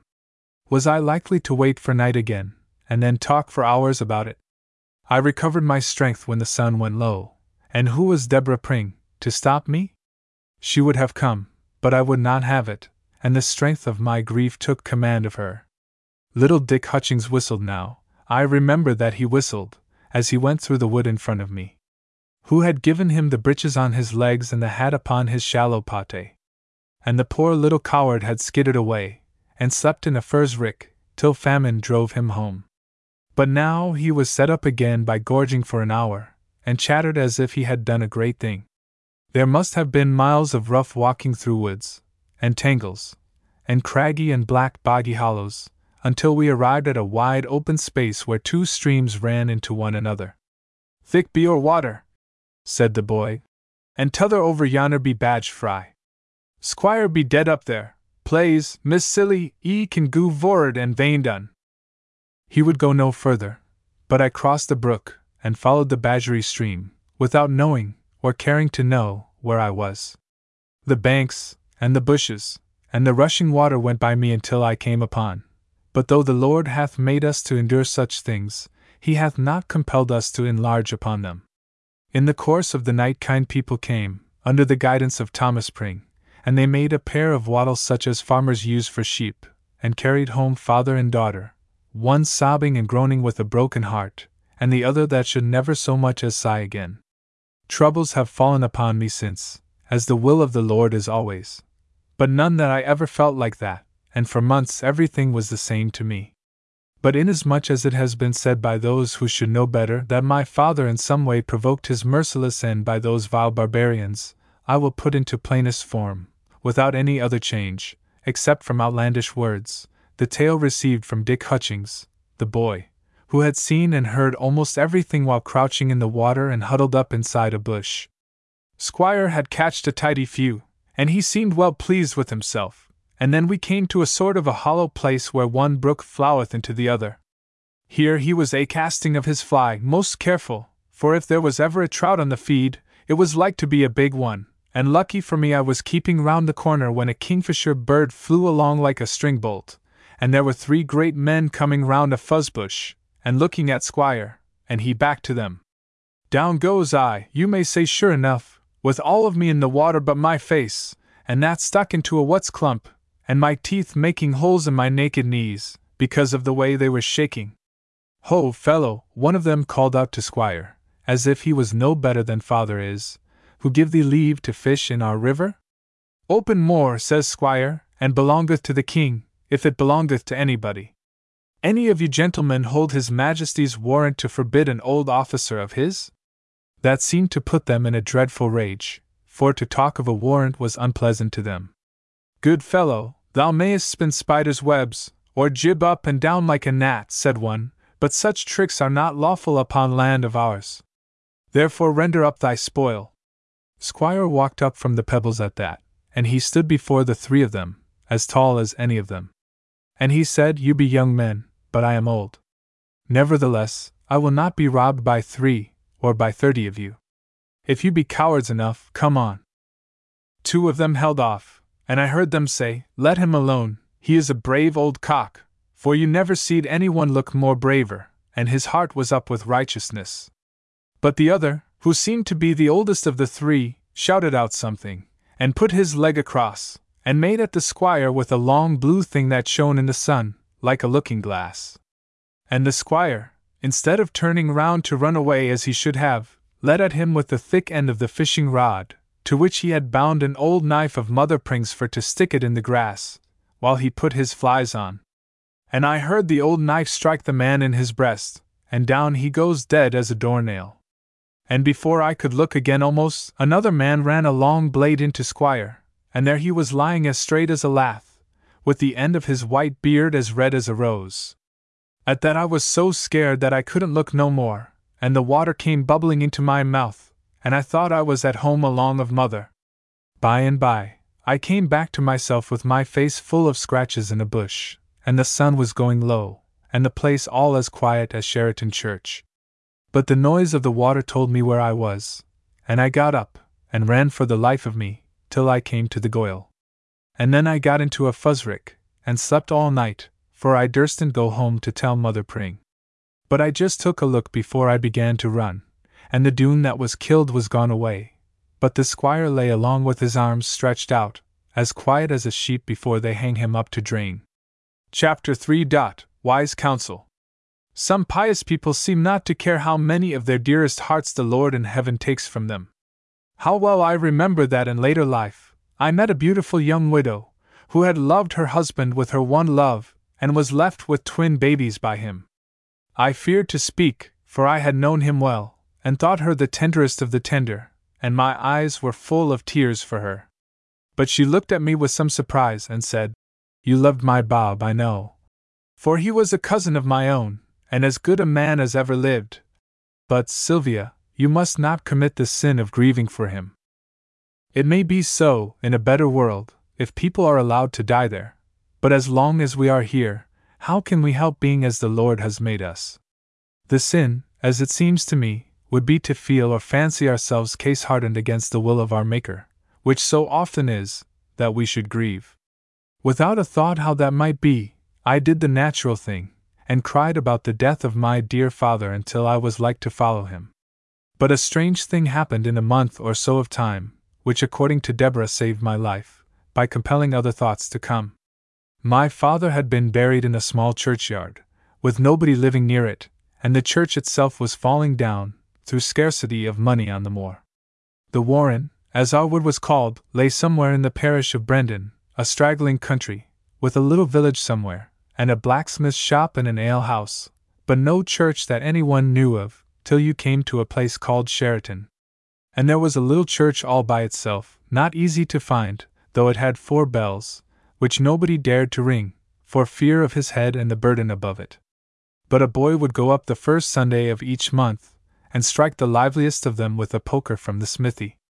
And then a brave parson, who feared nothing but his duty, would make his way in, with a small flock at his heels, and read the psalms of the day, and preach concerning the difficulty of doing better. And it was accounted to the credit of the Doones that they never came near him, for he had no money.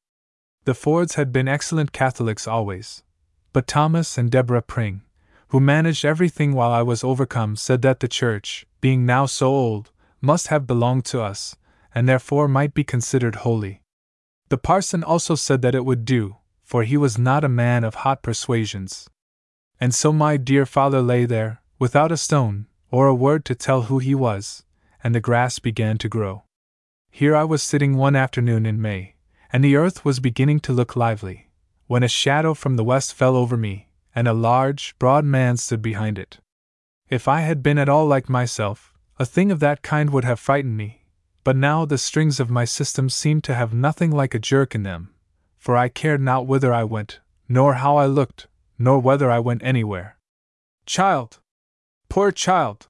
It was a deep, soft voice of distant yet large benevolence. Almost a woman, and a comely one, for those who think of such matters. Such a child I might have owned, if heaven had been kind to me. Low as I was of heart and spirit, I could not help looking up at him, for Mother Pring's voice, though her meaning was so good, sounded like a cackle in comparison to this. But when I looked up, such encouragement came from a great benign and steadfast gaze that I turned away my eyes, as I felt them overflow. But he said not a word, for his pity was too deep, and I thanked him in my heart for that. "Pardon me if I am wrong," I said, with my eyes on the white flowers I had brought and arranged as my father would have liked them. "But perhaps you are the clergyman of this old church?" For I had lain senseless and moaning on the ground when my father was carried away to be buried. How often am I taken for a clerk in holy orders! And in better times I might have been of that sacred vocation, though so unworthy. But I am a member of the older church, and to me all this is heresy. There was nothing of bigotry in our race, and we knew that we must put up with all changes for the worse, yet it pleased me not a little that so good a man should be also a sound Catholic. There are few of us left, and we are persecuted. Sad calumnies are spread about us. This venerable man proceeded, while I gazed on the silver locks that fell upon his well-worn velvet coat. But of such things we take small heed, while we know that the Lord is with us. Haply even you, young maiden, have listened to slander about us. I told him with some concern, although not caring much for such things now, that I never had any chance of listening to tales about anybody, and was yet without the honor of even knowing who he was. "Few indeed care for that point now," he answered, with a toss of his glistening curls, and a lift of his broad white eyebrows. "Though there has been a time when the noblest of this earth, but vanity, vanity, the wise man saith. Yet some good I do in my quiet little way. There is a peaceful company among these hills, respected by all who conceive them aright. My child, perhaps you have heard of them?" I replied sadly that I had not done so, but hoped that he would forgive me as one unacquainted with that neighborhood. But I knew that there might be godly monks still in hiding, for the service of God in the wilderness. "So far as the name goes, we are not monastics," he said, with a sparkle in his deep-set eyes. "We are but a family of ancient lineage, expelled from our home in these irreligious times. It is no longer in our power to do all the good we would, and therefore we are much undervalued. Perhaps you have heard of the Doones, my child? To me it was a wonder that he spoke of them thus, for his look was of beautiful mildness, instead of any just condemnation. But his aspect was as if he came from heaven, and I thought that he had a hard job before him, if he were sent to conduct the Doones thither. I am not severe, I think well of mankind, he went on, as I looked at him meekly. Perhaps because I am one of them. You are very young, my dear, and unable to form much opinion as yet. But let it be a rule of life ever to keep an open mind. This advice impressed me much, though I could not see clearly what it meant. But the sun was going beyond Exmoor now, and safe as I felt with so good an old man, a long, lonely walk was before me. So I took up my basket and rose to depart, saying, "Good-bye, sir, I am much in your debt for your excellent advice and kindness." He looked at me most benevolently, and whatever may be said of him hereafter, I shall always believe that he was a good man, overcome perhaps by circumstances, yet trying to make the best of them. He has now become a byword as a hypocrite and a merciless self-seeker. But many young people, who met him as I did, without possibility of prejudice, hold a larger opinion of him. And surely young eyes are the brightest. "I will protect thee, my dear," he said, looking capable in his great width and wisdom of protecting all the host of heaven. "I have protected a maiden even more beautiful than thou art. But now she hath unwisely fled from us. Our young men are thoughtless, but they are not violent, at least until they are sadly provoked. Your father was a brave man, and much to be esteemed. My brother, the mildest man that ever lived, hath ridden down hundreds of Roundheads with him. Therefore thou shalt come to no harm. But he should not have fallen upon our young men as if they were rabble of the Commonwealth." Upon these words I looked at him I know not how, so great was the variance betwixt my ears and eyes. Then I tried to say something, but nothing would come, so entire was my amazement. "Such are the things we have ever to contend with," he continued, as if to himself, with a smile of compassion at my prejudice. "Nay, I am not angry. I have seen so much of this. Right and wrong stand fast, and cannot be changed by any fecundity. But time is short, and will soon be stirring. Have a back way from thy bedroom, child. I am Councillor Doone, by birthright and in right of understanding, the captain of that pious family, since the return of the good Sir Ensor to the land where there are no lies. So long as we are not molested in our peaceful valley, my will is law, and I have ordered that none shall go near thee. But a mob of country louts are drilling in a farmyard up the moorlands, to plunder and destroy us, if they can. We shall make short work of them. But after that, our youths may be provoked beyond control, and sally forth to make reprisal. They have their eyes on thee, I know, and thy father hath assaulted us. An ornament to our valley thou wouldst be, but I would reproach myself if the daughter of my brother's friend were discontented with our life. Therefore have I come to warn thee, for there are troublous times in front. Have a back way from thy bedroom, child, and slip out into the wood if a noise comes in the night." Before I could thank him, he strode away, with a step of no small dignity, and as he raised his pointed hat, the western light showed nothing fairer or more venerable than the long wave of his silver locks. Chapter 4. A Cottage Hospital. Master Pring was not much of a man to talk. But for power of thought he was considered equal to any pair of other men, and superior of course to all womankind. Moreover, he had seen a good deal of fighting, not among outlaws, but fine soldiers well skilled in the proper style of it. So that it was impossible for him to think very highly of the Doones. Gentlemen they might be, he said, and therefore by nature well qualified to fight. But where could they have learned any discipline, any tactics, any knowledge of formation, or even any skill of sword or firearms? Tush, there was his own son Bob, now serving under Captain Purvis, as fine a young trooper as ever drew sword, and perhaps on his way at this very moment, under orders from the Lord Lieutenant, to rid the country of that pestilent race. Aha! We soon shall see. And in truth we did see him, even sooner than his own dear mother had expected, and long before his father wanted him, though he loved him so much in his absence. for I heard a deep voice in the kitchen one night, before I was prepared for such things, by making a back way out of my bedroom, and thinking it best to know the worst, went out to ask what was doing there. A young man was sitting upon the table, accounting too little of our house, yet showing no great readiness to boast, only to let us know who he was. He had a fine head of curly hair, and spoke with a firm conviction that there was much inside it. "Father, you have possessed small opportunity of seeing how we do things now. Mother is not to be blamed for thinking that we are in front of what used to be.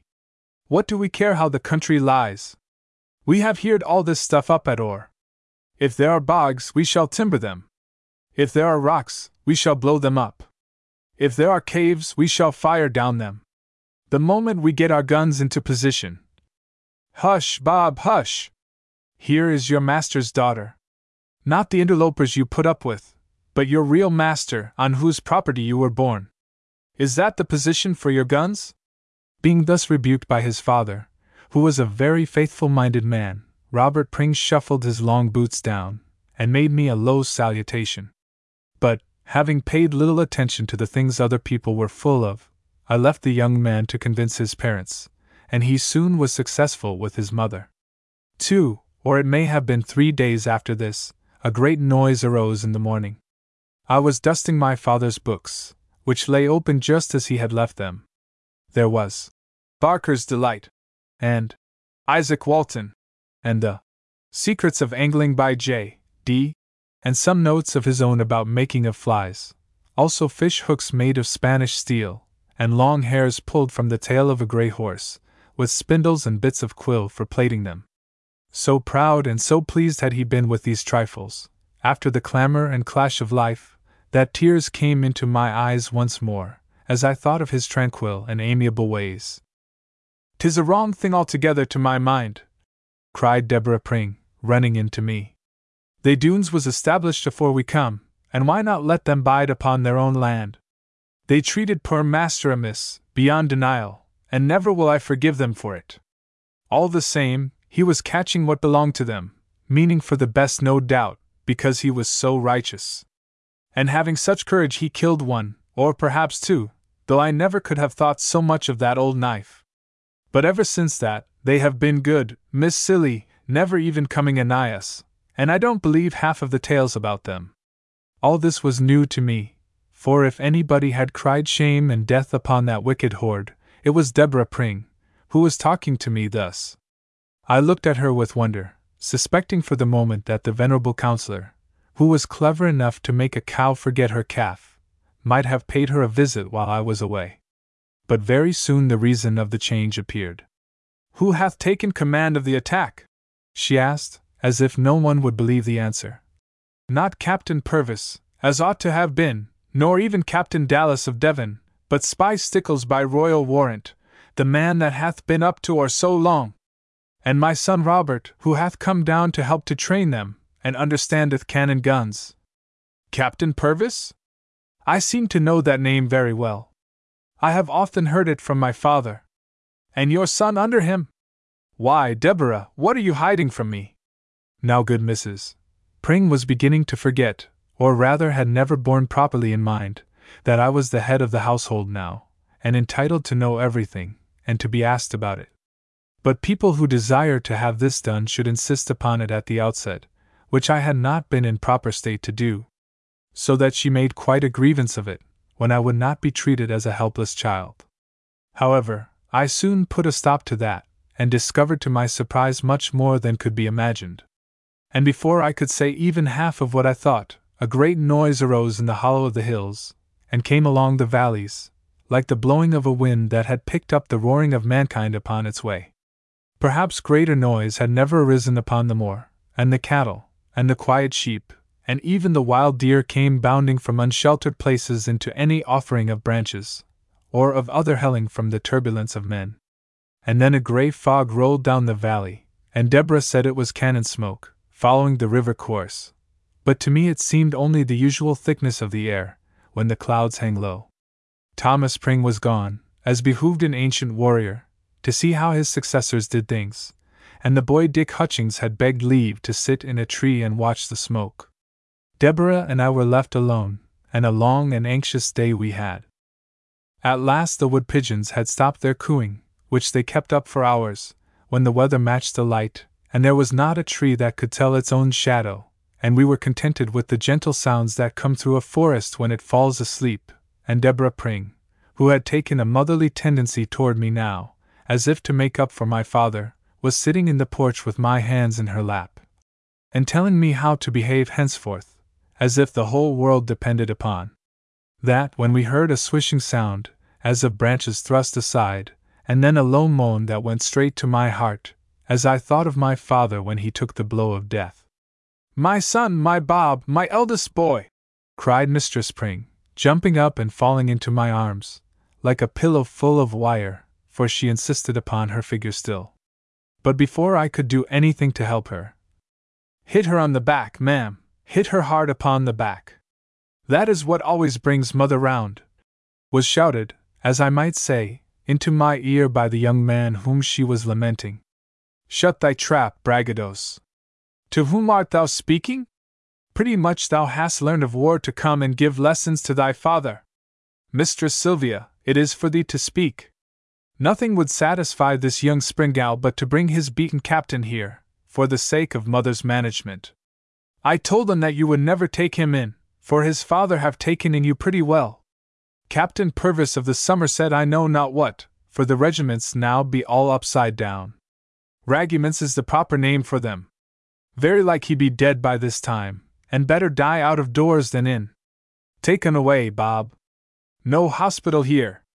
Thomas Pring, who are you?" I said, for the sound of another low groan came through me. "To give orders to your master's daughter? If you bring not the poor wounded gentleman in, you shall never come through this door yourself." "Ha, old hunks, I told thee so!" The young man who spoke raised his hat to me, and I saw that it had a scarlet plume, such as Marwood de Witchhalse gloried in. "In with thee, and stretch him that he may die straight. I am off to Southmolton for Cutcliffe Lane, who can make a furze faggot bloom again. My filly can give a land yard in a mile to Tom Faggus and his Winnie. But mind one thing, all of you, it was none of us that shot the captain, but his own good men. Farewell, Mistress Sylvia!" With these words he made me a very low bow, and set off for his horse at the corner of the wood, as reckless a gallant as ever broke hearts, and those of his own kin foremost, yet himself so kind and loving. Chapter 5. Mistaken Aims. Captain Purvis, now brought to the warren in this very sad condition, had not been shot by his own men, as the dashing Marwood de Witchhalse said, either was it quite true to say that he had been shot by anyone. What happened to him was simply this: while behaving with the utmost gallantry and encouraging the militia of Somerset, whose uniforms were faced with yellow, he received in his chest a terrific blow from the bottom of a bottle. This had been discharged from a culveria on the opposite side of the valley by the brave but impetuous sons of Devon, who wore the red facings, and had taken umbrage at a pure mistake on the part of their excellent friends and neighbours, the loyal band of Somerset. Either brigade had 3 culverins, and never having seen such things before, as was natural with good farmers' sons, they felt it a compliment to themselves to be entrusted with such danger, and resolved to make the most of it. However, when they tried to make them go, with the help of a good many horses, upon places that had no roads for war, and even no sort of road at all, the difficulty was beyond them. But a very clever blacksmith near Momusford, who had better, as it proved, have stuck to the plough, persuaded them that he knew all about it, and would bring their guns to bear, if they let him have his way. So they took the long tubes from their carriages, and lashed rollers of barked oak under them, and with very stout ropes, and great power of swearing, dragged them into the proper place to overwhelm the Doones. Here they mounted their guns upon cider barrels, with allowance of roll for recoil, and charged them to the very best of their knowledge, and pointed them as nearly as they could guess at the dwellings of the outlaws in the glen. 3 cannons on the north were of Somerset, and the 3 on the south were of Devonshire, but these latter had no balls of metal, only anything round they could pick up. Colonel Stickles was in command, by virtue of his royal warrant, and his plan was to make his chief assault in company with some chosen men, including his host, young Farmer Ridd, at the head of the valley where the chief entrance was, while the train bands pounded away on either side. And perhaps this would have succeeded well, except for a little mistake in firing, for which the enemy alone could be blamed with justice. For while Captain Purvis was behind the line rallying a few men who showed fear, and not expecting any combat yet, because Devonshire was not ready, an elderly gentleman of great authority appeared among the bombardiers. On his breast he wore a badge of office, and in his hat a noble plume of the sea-eagle, and he handed his horse to a man in red clothes. "Just in time," he shouted, "and the Lord be thanked for that! By order of His Majesty, I take supreme command. Ha, and high time, too, for it! You idiots, where are you pointing your guns? What allowance have you made for windage? Why, at that elevation, you'll shoot yourselves. Up with your muzzles, you yellow jackanapes! Down on your bellies! Hand me the linstock! By the Lord, you don't even know how to touch them off!" The soldiers were abashed at his rebukes, and glad to lie down on their breasts for fear of the powder on their yellow facings. And thus they were shaken by 3 great roars, and wrapped in a cloud of streaky smoke. When this had cleared off, and they stood up, lo! The houses of the Doones were the same as before, but a great shriek arose on the opposite bank, and 2 good horses lay on the ground, and the red men were stamping about, and some crossing their arms, and some running for their lives, and the bravest of them stooping over one another.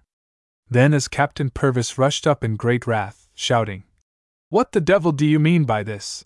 another great roar arose from across the valley, and he was lying flat, and 2 other fine fellows were rolling in a furze bush without knowledge of it. But of the general and his horse there was no longer any token. This was the matter that lay so heavily on the breast of Captain Purvis, sadly crushed as it was already by the spiteful stroke bitterly intended for him. His own men had meant no harm whatever, unless to the proper enemy, although they appeared to have been deluded by a subtle device of the counsellor, for which on the other hand none may blame him.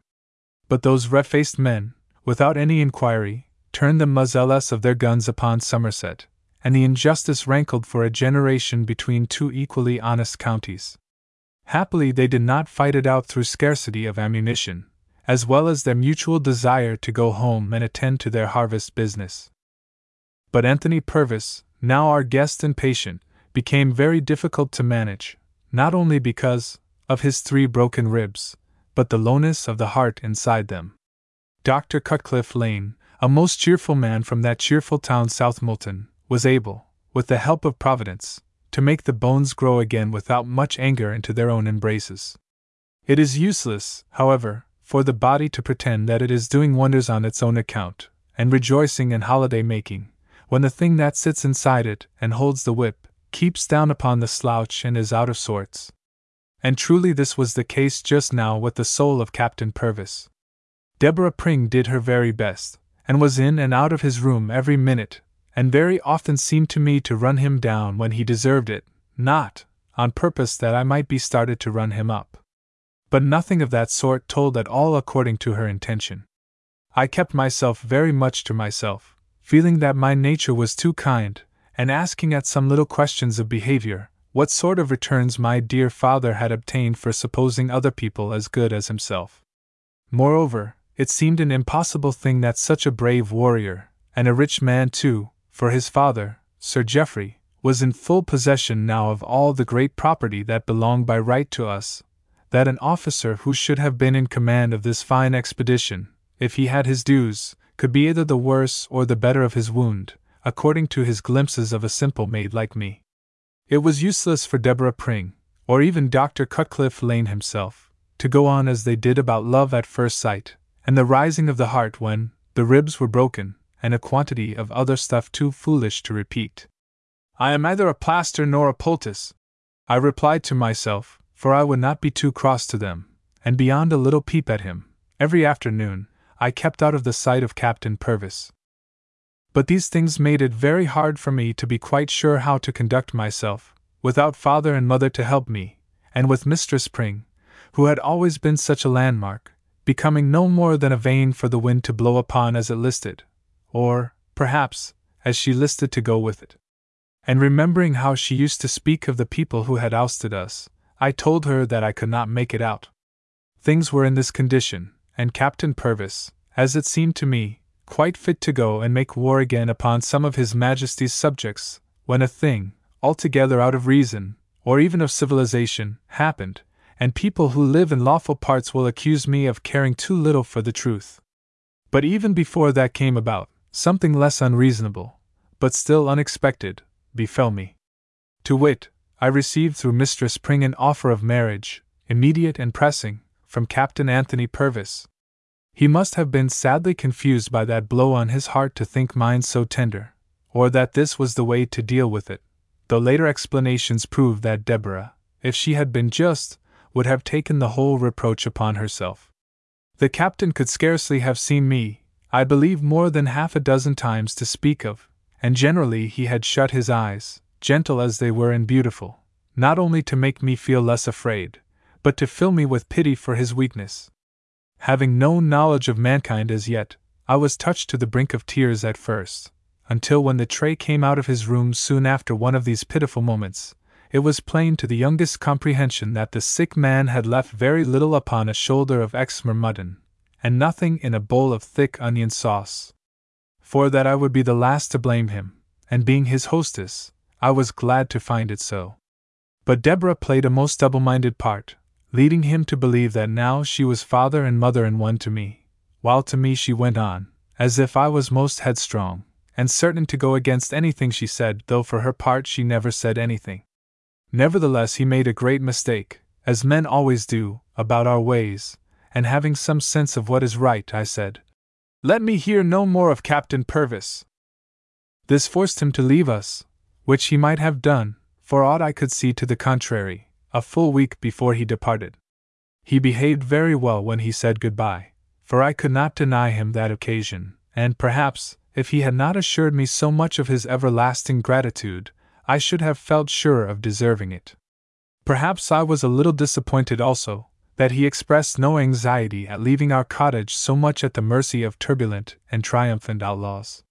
But it was not for me to speak of that, and when I knew the reason of his silence, it redounded tenfold to his credit. Nothing, however, vexed me so much as what Deborah Pring said afterward, that he could not help feeling in the sadness of his heart that I had behaved in that manner to him just because his father was in possession of our rightful home and property. I was not so small as that, and if he truly did suppose it, there must have been some fault on my part, for his nature was good to everybody, and perhaps Al the better for not descending through too many high generations. There is nothing more strange than the way things work in the mind of a woman, when left alone, to doubt about her own behavior. With men it can scarcely be so cruel, because they can always convince themselves that they did their best, and if it fail, they can throw the fault upon Providence, or bad luck, or something outside their own power. But we seem always to be denied this happy style of thinking, and cannot put aside what comes into our heart more quickly, and has less stir of outward things, to lead it away and to brighten it. So that I fell into sad, low spirits, and the glory of the year began to wane, and the forest grew more and more lonesome. Chapter 6. Over the Bridge. The sound of the woods was with me now, both night and day, to dwell upon. Exmoor in general is bare of trees, though it hath the name of forest, but in the shelter, where the wind flies over, are many thick places full of shade. For here the trees and bushes thrive, so copious with rich moisture that, from the hills on the opposite side, no eye may pick holes in the umbrage, either may a foot that gets amid them be sure of getting out again. And now was the fullest and heaviest time, for the summer had been a wet one, after a winter that went to our bones, and the leaves were at their darkest tone without any sense of autumn. As one stood beneath and wondered at their countless multitude, a quick breathing passed among them, not enough to make them move, but seeming rather as if they wished, and yet were half ashamed to sigh. And this was very sad for one whose spring comes only once for all. One night toward the end of August I was lying awake thinking of the happier times, and wondering what the end would be, for now we had very little money left, and I would rather starve than die in debt, when I heard our cottage door smashed in and the sound of horrible voices. The roar of a gun rang up the stairs, and the crash of someone falling, and the smoke came through my bedroom door, and then wailing mixed with curses. "Out of the way, old hag!" I heard, and then another shriek, and then I stood upon the stairs and looked down at them. The moon was shining through the shattered door, and the bodies and legs of men went to and fro, like branches in a tempest. Nobody seemed to notice me, although I had cast over my nightdress, having no more sense in the terror, a long silver coat of some animal shot by my father in his wanderings, and the light upon the stairs glistened round it. Having no time to think, I was turning to flee and jump out of my bedroom window, for which I had made some arrangements, according to the wisdom of the counselor, when the flash of some light or the strain of my eyes showed me the body of Thomas Pring, our faithful old retainer, lying at the foot of the broken door, and beside it his good wife, creeping up to give him the last embrace of death. And lately she had been cross to him. At the sight of this my terror fled, and I cared not what became of me. Buckling the white skin round my waist, I went down the stairs as steadily as if it were breakfast time, and said, "Brutes, murderers, cowards! You have slain my father, now slay me!" Every one of those wicked men stood up and fixed his eyes on me, and if it had been a time to laugh, their amazement might have been laughed at. Some of them took me for a spirit, as I was told long afterward, and rightly enough their evil hearts were struck with dread of judgment. But even so, to scare them long in their contemptuous, godless vein was beyond the power of heaven itself, and when one of my long tresses fell, to my great vexation, down my breast, a shocking sneer arose, and words unfit for a maiden's ear ensued. "None of that! This is no farmhouse wench, but a lady of birth and breeding. She shall be our queen, instead of the one that hath been filched away. Sylvia, thou shalt come with me." The man who spoke with this mighty voice was a terror to the others, for they fell away before him, and he was the biggest monster there, Carver-Doone, whose name for many a generation shall be used to frighten unruly babes to bed. And now, as he strode up to me and bowed, to show some breeding, I doubt if the moon, in all her rounds of earth and sky and the realms below, fell ever upon another face so cold, repulsive, ruthless. To belong to him, to feel his lips, to touch him with anything but a dagger. Suddenly I saw my father's sword hanging under a beam in the scabbard. With a quick spring I seized it, and leaping up the stairs, had the long blade gleaming in the moonlight. The staircase would not hold two people abreast, and the stairs were as steep as narrow. I brought the point down it, with the hilt against my breast, and there was no room for another blade to swing and strike it up. "Let her alone," said Carver-Doone, with a smile upon his cold and corpse-like face. "My sons, let the lady have her time. She is worthy to be the mother of many a fine Doone." The young men began to lounge about in a manner most provoking, as if I had passed from their minds altogether, and some of them went to the kitchen for victuals, and grumbled at our fare by the light of a lantern which they had found upon a shelf. But I stood at my post, with my heart beating, so that the long sword quivered like a candle.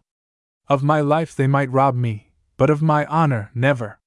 "Beautiful maiden! Who hath ever seen the like? Why, even Lorna hath not such eyes." Carver-Doone came to the foot of the stairs and flashed the lantern at me, and thinking that he meant to make a rush for it, I thrust my weapon forward, but at the same moment a great pair of arms was thrown around me from behind by some villain who must have scaled my chamber window, and backward I fell, with no sense or power left. When my scattered wits came back I felt that I was being shaken grievously, and the moon was dancing in my eyes through a mist of tears, half blinding them. I remember how hard I tried to get my fingers up to wipe my eyes so as to obtain some knowledge, but jerk and bump and helpless wonder were all that I could get or take, for my hands were strapped, and my feet likewise, and I seemed like a wave going up and down, without any judgment, upon the open sea. But presently I smelled the wholesome smell which a horse of all animals alone possesses, though sometimes a cow is almost as good, and then I felt the mane coming into my hair, and then there was the sound of steady feet moving just under me, with rise and fall and swing alternate, and a sense of going forward. I was on the back of a great, strong horse, and he was obeying the commands of man. Gradually I began to think, and understood my awful plight. The Doones were taking me to Doone Glen to be some cutthroat's light of love, perhaps to be passed from brute to brute, me, Sylvia Ford, my father's darling, a proud and dainty and stately maiden, of as good birth as any in this English realm. My heart broke down as I thought of that, and all discretion vanished. Though my hands were tied, my throat was free, and I sent forth such a scream of woe that the many-winding vale of Lynn, with all its wild waters, could not drown, nor with all its dumb foliage smother it, and the long wail rang from crag to crag, as the wrongs of men echo unto the ears of God. Valiant damsel, what a voice thou hast! Again and again let it strike the skies. With them we are at peace, being persecuted here, according to the doom of all good men. And yet I am loath to have that fair throat strained. It was Carver Doone who led my horse, and his horrible visage glared into my eyes through the strange, wan light that flows between the departure of the sinking moon and the flutter of the morning when it cannot see its way. I strove to look at him, but my scared eyes fell, and he bound his rank glove across my poor lips. Let it be so, I thought. I can do no more. Then, when my heart was quite gone in despair, and all trouble shrank into a trifle, I heard a loud shout, and the trample of feet, and the rattle of arms, and the clash of horses. Contriving to twist myself a little, I saw that the band of the Doones were mounting a saddle-backed bridge in a deep wooded glen, with a roaring water under them. On the crown of the bridge a vast man stood, such as I had never descried before, bearing no armor that I could see, but wearing a farmer's hat, and raising a staff like the stem of a young oak tree. He was striking at no one, but playing with his staff, as if it were a willow in the morning breeze. Down with him! Ride him down! Send a bullet through him! Several of the Doones called out, but no one showed any hurry to do it. It seemed as if they knew him, and feared his mighty strength, and their guns were now slung behind their backs on account of the roughness of the way. Charlie, you are not afraid of him, I heard that crafty Carver say to the tallest of his villains, and a very handsome young man he was. If the girl were not on my horse, I would do it. Ride over him, and you shall have my prize when I am tired of her. I felt the fire come into my eyes, to be spoken of so by a brute, and then I saw Charlie Doone spur up the bridge, leaning forward and swinging the long blade round his head. Down with thee, Claude! He shouted, and he showed such strength and fury that I scarce could look at the farmer, dreading to see his great head fly away. But just as the horse rushed at him, he leaped aside with most wonderful nimbleness, and the rider's sword was dashed out of his grasp, and down he went, over the back of the saddle, and his long legs spun up in the air, as a juggler tosses a two-pronged fork. Now for another! The farmer cried, and his deep voice rang above the roar of Lynn. Or two at once if it suits you better. I will teach you to carry off women, you dogs! But the outlaws would not try another charge. On a word from their leader they all dismounted, and were bringing their long guns to bear, and I heard the clink of their flints as they fixed the trigger. Carver Doone, grinding his enormous teeth, stood at the head of my horse, who was lashing and plunging, so that I must have been flung if any of the straps had given way. In terror of the gun flash I shut my eyes, for if I had seen that brave man killed, it would have been the death of me as well. Then I felt my horse treading on something soft. Carver Doone was beneath his feet, and an awful curse came from the earth. Have no fear, said the sweetest voice that ever came into the ears of despair. Sylvia, none can harm you now. Lie still, and let this protect your face. How can I help lying still? I said, as a soft cloak was thrown over me, and in less than a moment my horse was rushing through branches and brushwood that swept his ears. At his side was another horse, and my bridle rein was held by a man who stooped over his neck in silence. Though his face was out of sight, I knew that Anthony Purvis was leading me. There was no possibility of speaking now, but after a tumult of speed we came to an open glade where the trees fell back, and a gentle brook was gurgling. Then Captain Purvis cut my bonds, and lifting me down very softly, set me upon a bank of moss, for my limbs would not support me, and I lay there unable to do anything but weep.